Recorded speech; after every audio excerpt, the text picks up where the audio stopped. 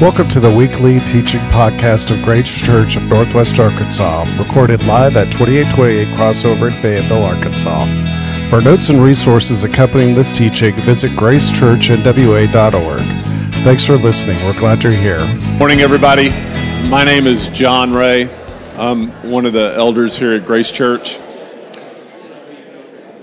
And I don't know about y'all, but I love history, and I love researching history, and I love looking back at how things transpire over time. And a few years back, I was at a family reunion for the Jones side. My grandmother was a Jones, and one of my relatives put together a binder of our ancestry on the Jones side, going all the way back before the Revolutionary War. And it's really interesting as we progress back through there to see the names, to see the places, to see the things. And it was fun to find the heroes, right? There's, on the Jones side are the Sevier family. So there's Sevier County, Arkansas. There's a Sevierville in Tennessee. One of the first governors of Tennessee was a Sevier. There were Seviers who were Revolutionary War heroes. And there were other people who had accomplished really neat things that had left their mark by their name being there. Not so much for the other end of the spectrum, you know, the bootleggers and the ne'er-do-wells and the criminals who inhabit that same family tree line. And all our family lines are like that, right? If we look enough, we find heroes and scoundrels. We find people who have done great things and people who have squandered tremendous opportunity. And for the most part, we can still own our name. We can own our name with that. It gets a little more difficult, though, when we come across some truly evil people. What happens when we start to research and we find the sex offender or the mass murderer? What happens when we dig deep enough to find the really nefarious personalities? That changes the way we view that name. And the reason I say that is, right now in the world, not so much here, but increasingly here, taking on the name Christian carries with it baggage. Get in any argument, get on any university campus, get into a debate about the merits of Christianity, and before long, probably sooner rather than later, it's going to be brought up all the evil things, all the bad things that have been perpetrated, done in the name of Christ. How Christians were not only complicit, but actually actively engaged in perpetrating injustice, even murder, genocide at times. And so it's been suggested by some that there's just too much baggage there. There's just too much baggage. We need to do away with this name Christian. We need to do away with calling ourselves Christian and come up with something else. Come up with another way of identifying ourselves that doesn't have the baggage. And I've got to tell you, at times that's been very, very attractive to me. Especially as someone who goes into different cultures, as we heard in Lithuania, or Trajan and Hannah in Lithuania. Sometimes when you say that you're a Christian, there's all these presumptions made about you, that you feel like you're never going to get past those things. But I want to propose this morning that we can't do that. For the most part, I know there's always going to be exceptions. But for the most part, we need to own this identity as a Christian. Now, for some of you, that might not be a stretch at all. You're like, well, yeah, I'm glad to be a Christian. Always been glad to be a Christian. Don't have a problem with it. And for you, I want to say, I want you to think more deeply about why that is. I don't want you just to assume that that's a good thing, as you may have always assumed that. I want you to think deeply about that. And for those of you who have been tempted like I've been to reject it altogether, to come up with something else. I want us to consider why it is important that we take on this name with that. So pray with me as we jump into our study this morning. Holy Spirit, we welcome your presence here. We know you're here, but we, each of us, stop and open our hearts, our minds, our spirits to you. You're welcome here. Teach us, Spirit. Lead us. Give us revelation and grant us grace that leads to obedience so that the name of Jesus may be known throughout the world. Amen. So, what does it mean to be a Christian? I mean, I like this. I found this on the internet, right? Didn't take much search. It's one of my favorite characters, right? You keep using that word. I do not think it means what you think it means, right? What does it mean to call ourselves a Christian, and how did we get there? Well, let's look at how we got there. If you look at Acts 11, because it's tempting to take that one verse that says, and in Antioch was the first place they were called Christian, and see it as just kind of an aside. See it as something that was just dropped in. See it as something that was just kind of put in there as a filler thing. But it's not. It's actually at the very end of a long section that helps us understand why they came up with that term. So start reading with me in Acts 11. It says this. Now the apostles and brothers who were throughout Judea heard that the Gentiles too had accepted the word of God. So when Peter went up to Jerusalem, the circumcised believers took issue with him, saying, "You went to uncircumcised men and shared a meal with them." Now, that is two huge strikes against Peter. As we've talked about a lot before, in this culture, table fellowship defined who was in and who was out. Who you invited to your table, who you ate with, was a sign of affirmation, and it was also a sign of relationship. We don't get that in our society today, right? We go to restaurants. Restaurants are full of whoever walks in and can pay the bill. We have people over. We have potlucks. We have picnics. We don't think about that in terms of how we would have to be very careful who we ate with, according to race, according to religion, according to gender, according to social status. This was a huge deal in this culture. So for Peter to sit at the table, to even break bread, to take a meal with Gentiles, was a huge religious, cultural, social faux pas. Sin, really. The other thing is what he ate. And the two are connected, but not always directly. But he ate from things that were strictly forbidden in Jewish custom to eat. We don't know exactly what those things were, but we know that it was outside of the norms of that. So Peter's got these two big strikes, and the people, the Jews who had accepted Jesus and started the church, they were still following those customs. They were still following those customs of table fellowship and kosher eating. So it goes on, it says, Peter began to explain to them point by point, saying, "I was in the city of Joppa, praying. And in a trance, I saw a vision, an object, something like a large sheet, descending, being let down from heaven by its four corners. It came to me. As I started to look into it, I saw four-footed animals from the earth, wild animals, reptiles. Ooh, big no-no. No reptiles. Wild birds. I also heard a voice saying to me, 'Get up, Peter, slaughter and eat.'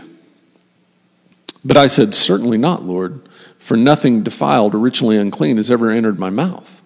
But the voice replied a second time from heaven, 'What God has made clean, you must not consider ritually unclean.'" Isn't this just like Peter? I mean, come on, Jesus he's ascended, right? He's come back, he's been resurrected. Peter, feed my sheep. He's done all this stuff. He goes off, sends the Holy Spirit, comes to Peter in a vision, and Peter does what Peter does. "No, Lord, heaven forbid." Right? He's still talking back to Jesus. This just blows me away. After all the times, Peter is still talking back to God. Anyway, that's an aside, but I just couldn't get past that. I'm like, Peter, come on. But this happens 3 times, right? Because Peter needs the reinforcement, apparently. So this happens 3 times, and then everything was pulled up into heaven again. At that moment, 3 men sent to me from Caesarea approached the house where we were staying. The Spirit told me, accompany them without hesitation. These 6 brothers went with me, and we entered into the man's house. And it's interesting, the 3s that you see here. 3 times the vision came. 6 men, that's 3 times the necessary number to confirm that something was true. To affirm that something was true, you had to have at least 2 witnesses. So 6 men, it's 3 times the number of necessary witnesses. So Peter's really laying out his case here. He is going, he's crossing every T, dotting every I with this. He informed us how he had seen an angel standing in his house, saying, send to Joppa and summon Simon, who is called Peter, who will speak a message to you, by which your entire household will be saved. Then I began to speak. The Holy Spirit fell on them just as he did at the beginning. And I remembered the word of the Lord as he used to say, John baptized with water, but you will be baptized with the Holy Spirit. Therefore, if God gave them the same gift as he gave us after believing in the Lord Jesus Christ, who am I to hinder God? When they heard this, they ceased their objections and praised God, saying, so then, God has granted repentance that leads to life, even to the Gentiles. And this is the end of kind of the first act. There's 2 steps leading up to this. And we see it. We make this assumption. We're all Gentiles. We're already there. But they're very specific in the way that they get here that we need to understand. But it takes it takes constant reinforcement. And at the end of this first section of the scripture, what we get is this idea that the Jews are saying, okay, we get it. Jesus is for everybody. The Gentiles are going to get the Holy Spirit. God is doing this thing, and it's not just going to be confined to the Jewish people, which is a huge hurdle. It's always been a huge hurdle. And before we get too critical of the Jews, it's always been a huge hurdle for everyone. We get in our groups, we form up around with people that look like us, smell like us, like the same kind of food, speak the same language, and we start to think, this is where God dwells. Like we're the ones, like we're the special ones with that. And we just almost just instinctively start excluding people. Well, anyway, all of this served to say, you can't do that. The other people are going to get there. But it wasn't quite enough. Because what could easily develop if it stopped here is kind of a separate but equal mentality. And this is very important for where we're going to go. Is that if they had stopped there and said, okay, hey, the Gentiles have the Holy Spirit, that's great. Let's let the Gentiles have the Gentile church. We'll have the Jewish church. But it doesn't stop there. It goes on. So it goes on. It says, now those who had been scattered because of the persecution that took place over Stephen went as far as Phoenicia, Cyprus, and Antioch, speaking a message to no one but Jews. But there are some men from Cyprus and Cyrene. Among them came to Antioch and began to speak to the Greeks too, proclaiming the good news of the Lord Jesus Christ. The hand of the Lord was on them, and a great number who believed turned to the Lord. A report about them came to the attention of the church in Jerusalem, and they sent Barnabas to Antioch.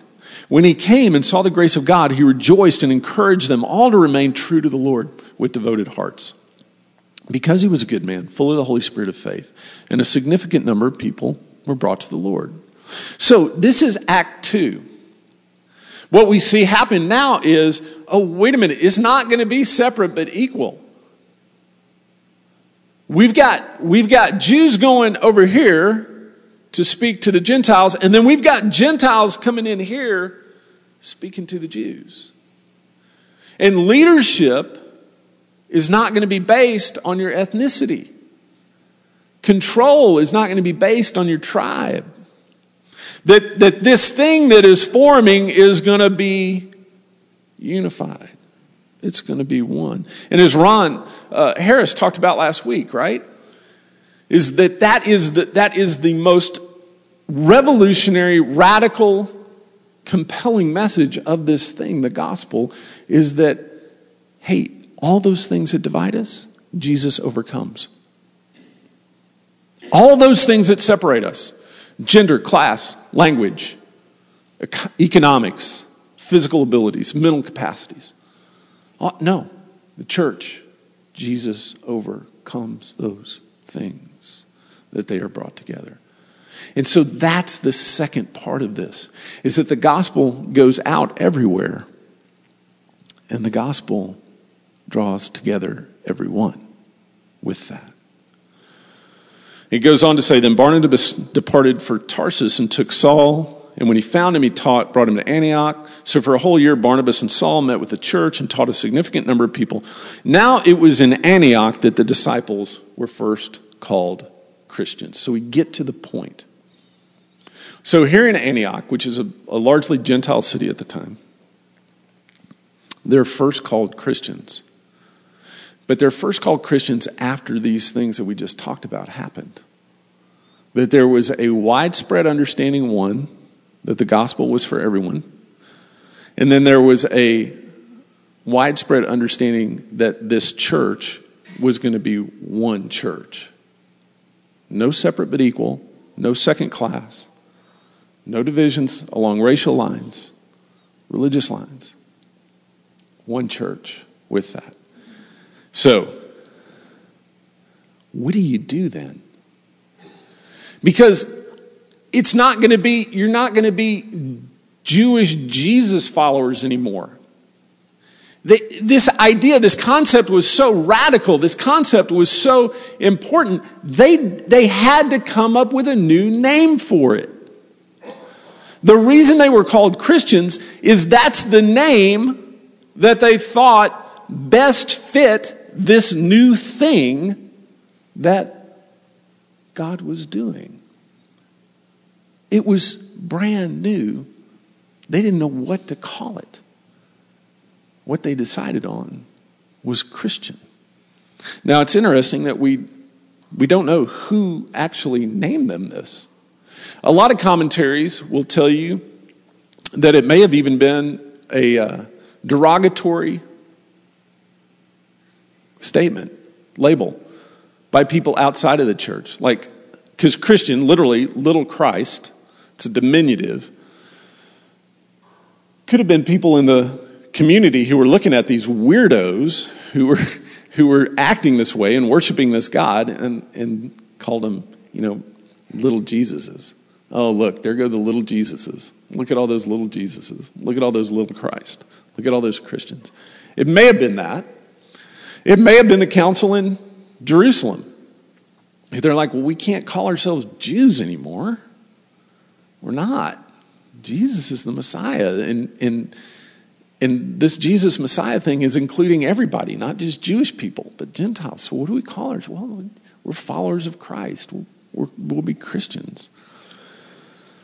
So what does that mean to us? What does that mean that we call ourselves a Christian? And this is where I think it's really important that we own this. That we, 2,000 years later, as followers of Christ, people who have been reconciled from every place, gender, age, race, background, have been reconciled together as one, is that we wear this label. Because one thing that it does is that it unites us with the church. Now, I started by saying, look, the church has done a lot of bad things. It has.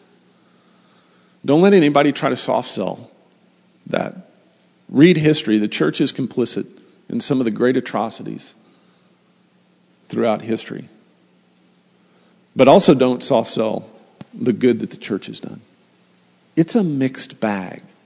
There is no doubt. But if we want to say, hey, I don't want any part of those guys. I don't want any part of the Crusades.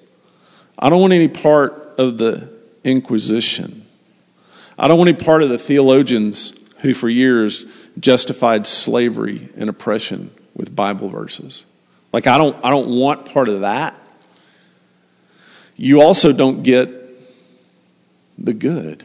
You don't get to be part of the tremendous heritage, the rich heritage of those who opposed those very things, who brought healing in response to those very things, and who, quite frankly, probably prevented much worse atrocities from happening. And so when we claim Christian, we are knitting our story to theirs.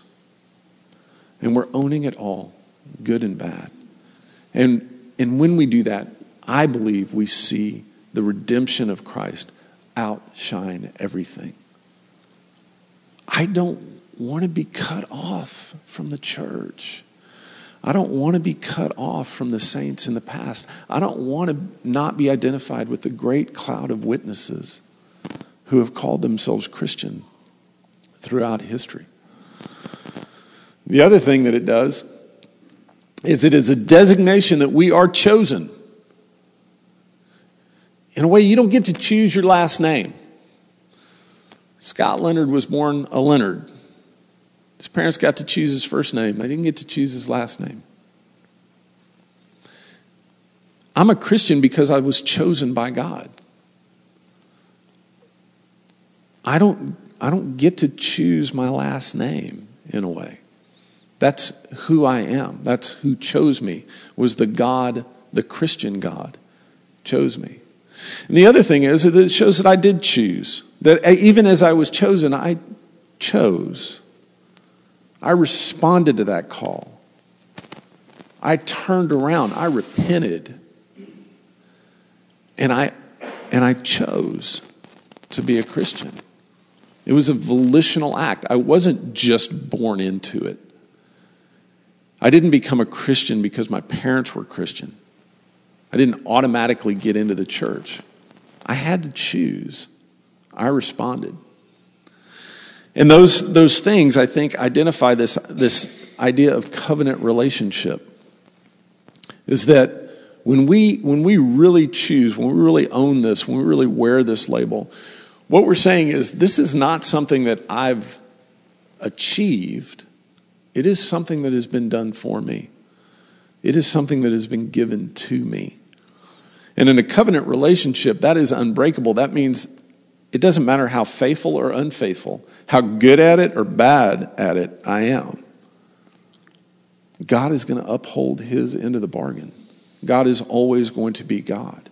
God is always going to fulfill and do what God says he will fulfill and do. And to me, that's what it means to be a Christian, is that I'm part of this work that God has been doing throughout history, that he chose me and that I responded and that he will fulfill what he says he's going to fulfill in my life. But we do need to look, if we're going to think deeply about this, we need to ask the question, well, what are the alternatives? Anybody know how many times they're called Christians in the Bible? 3 times. You would think if this was really important, it would be more than 3 times. There's only 3 times in the New Testament where they're called Christians. There's a number of other things that they're called along the way. Some of them are up here and they're used much more frequently. They're called saint individually or saints together. Followers of the way, the ecclesia, the church. More modern day examples. Little DC talk in the house. We got our Jesus freaks, right? Jesus people, disciples. These are all things that Christians have alternatively been identified as. And they're all legitimate. And I think in times they're all useful to identify yourselves with one or more of these. Jesus freak, maybe a little hard to own, but none of these, though, do what Christian does. None of these things by itself is as all-encompassing as unifying, and as specific as Christian. So yeah, use these alternatives, but in conjunction with Christian, not as an exclusive alternative to it. And then the last question I ask when I look at this that I think we need to wrestle with was, well, how should we let this form us? Because naming is an important ritual. And it's an important characteristic of us as image bearers of God. One of the first things that Adam was charged with doing was naming things. One of the most important things we do when our children are born is contemplate, is it going to be Ben and Sam, or is it going to be Sam and Ben? How are we going to do that? How are we going to name our kids? What do we want to invest in them? What do we want to do? Because we believe inherently that name is going to form them. We pray. We sometimes fight about what we're going to name our kids because we know it's important that name is going to form them in a very specific way. We need to let the name Christian form us. We need to let that happen. We need to do that by owning it. Don't let it just be slapped on as an aside. Don't let it be secondary to your identity. The identity as Christian should be our fundamental identity. That should be the name that we recognize ourselves as and are recognized by. We need to own it. And then as we own it, we need to lean into it. We need to really understand it. And this is a lifelong process. This is not something that's going to happen on a Sunday morning or a week of study. But we need to lean into what it means to be a Christian. As we own it, as we choose it, as we understand we're chosen, we need to lean into that to see where it takes us. And it's going to be different for everybody, and it's not always going to be easy. But we need to lean into that. And then in that process, let it discipline you.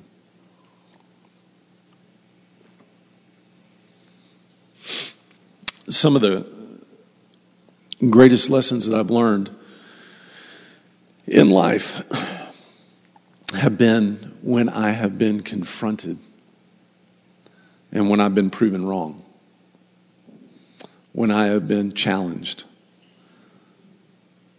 I remember specifically an incident on a train in Russia when I was talking with a local there, a man who was probably 30 years older than me at the time, who did me the honor of listening to me give my spiel about the gospel and Christianity and how great Jesus was and how Christianity was the thing that was going to change the world. And man, I thought I was rocking on.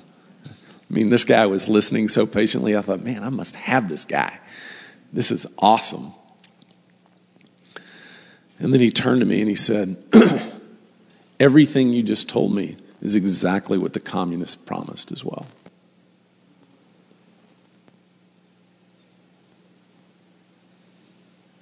Just rocked me. I had no answer. He just left me smoking. But I learned from that. Listen, you call yourself a Christian, you're going to get smoked. It's not always going to be easy. Even as you love it, it is going to cause offense.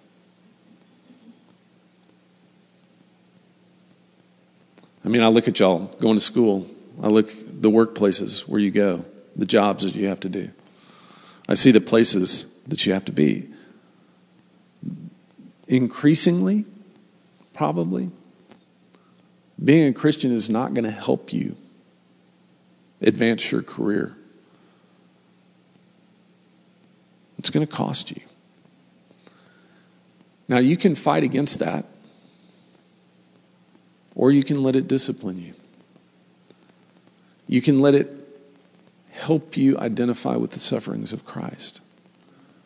You can let it nurture this name deeper inside of you. We can let it really have its work of transforming us if we let it discipline us with that. So this thing that happened in Antioch, we've been asking a question, how did the first hearers, how did the early church metabolize the gospel? Well, one thing that they did is they figured, we got to have another name. We have to have a new name. And the name they came up with, the name they settled on, was Christian. That's their name that they took, and it is our name that is given to us. And I hope as we progress through this week, that will become a fresh source of being drawn closer to God than we've had before. I'm going to ask the worship team to come up. And Alex introduced a song earlier. He's going to introduce us to a new song as well, one that he has written as he's been reflecting on what we've been studying of the resurrected life, of how we are to live, not just in appreciation for the freedom that the cross brought through the death of Jesus, but also the freedom of life that comes from the resurrection of Jesus. And so this song seeks to really capture that with it, is what I love. We're also going to invite you up here to communion. We talked a little bit about table fellowship earlier, how cultures and people often reject people from their table. This table is Christian. That means everybody's welcome. Everybody's welcome at the table of Jesus. He does away with those restrictions and opens the table for everyone. And what is here is not only clean, but it is life-giving. What is set for us on this table brings us life. And so as you pray and as you are seeking Jesus to follow him, to love and be loved by Jesus, this table is open to you with that. We're going to take our offering because we share as an act of worship. We share with one another in the needs of this church and the needs of people like Hannah and Trajan who are going out and other ministries within our town. We do that as part of our worship, is just to say, God, you've already done everything we need. We just give back out of gratitude with that. And if you need prayer, if something that's been said today resonates within you, you want to know this Jesus and you haven't known Jesus before, come find us. We'll pray with you. If you have a particular burden, find someone you trust. Use this time to pray, to reflect, to worship, to give, and to come to the table to receive. Thank you for being here. Thanks again for listening to the weekly podcast from Grace Church of Northwest Arkansas. If you have any comments or questions or would like to know more about us, visit gracechurchnwa.org. You can find us on Facebook and Instagram too. We hope you join us again soon. In the meantime, grace and peace, and have a great week.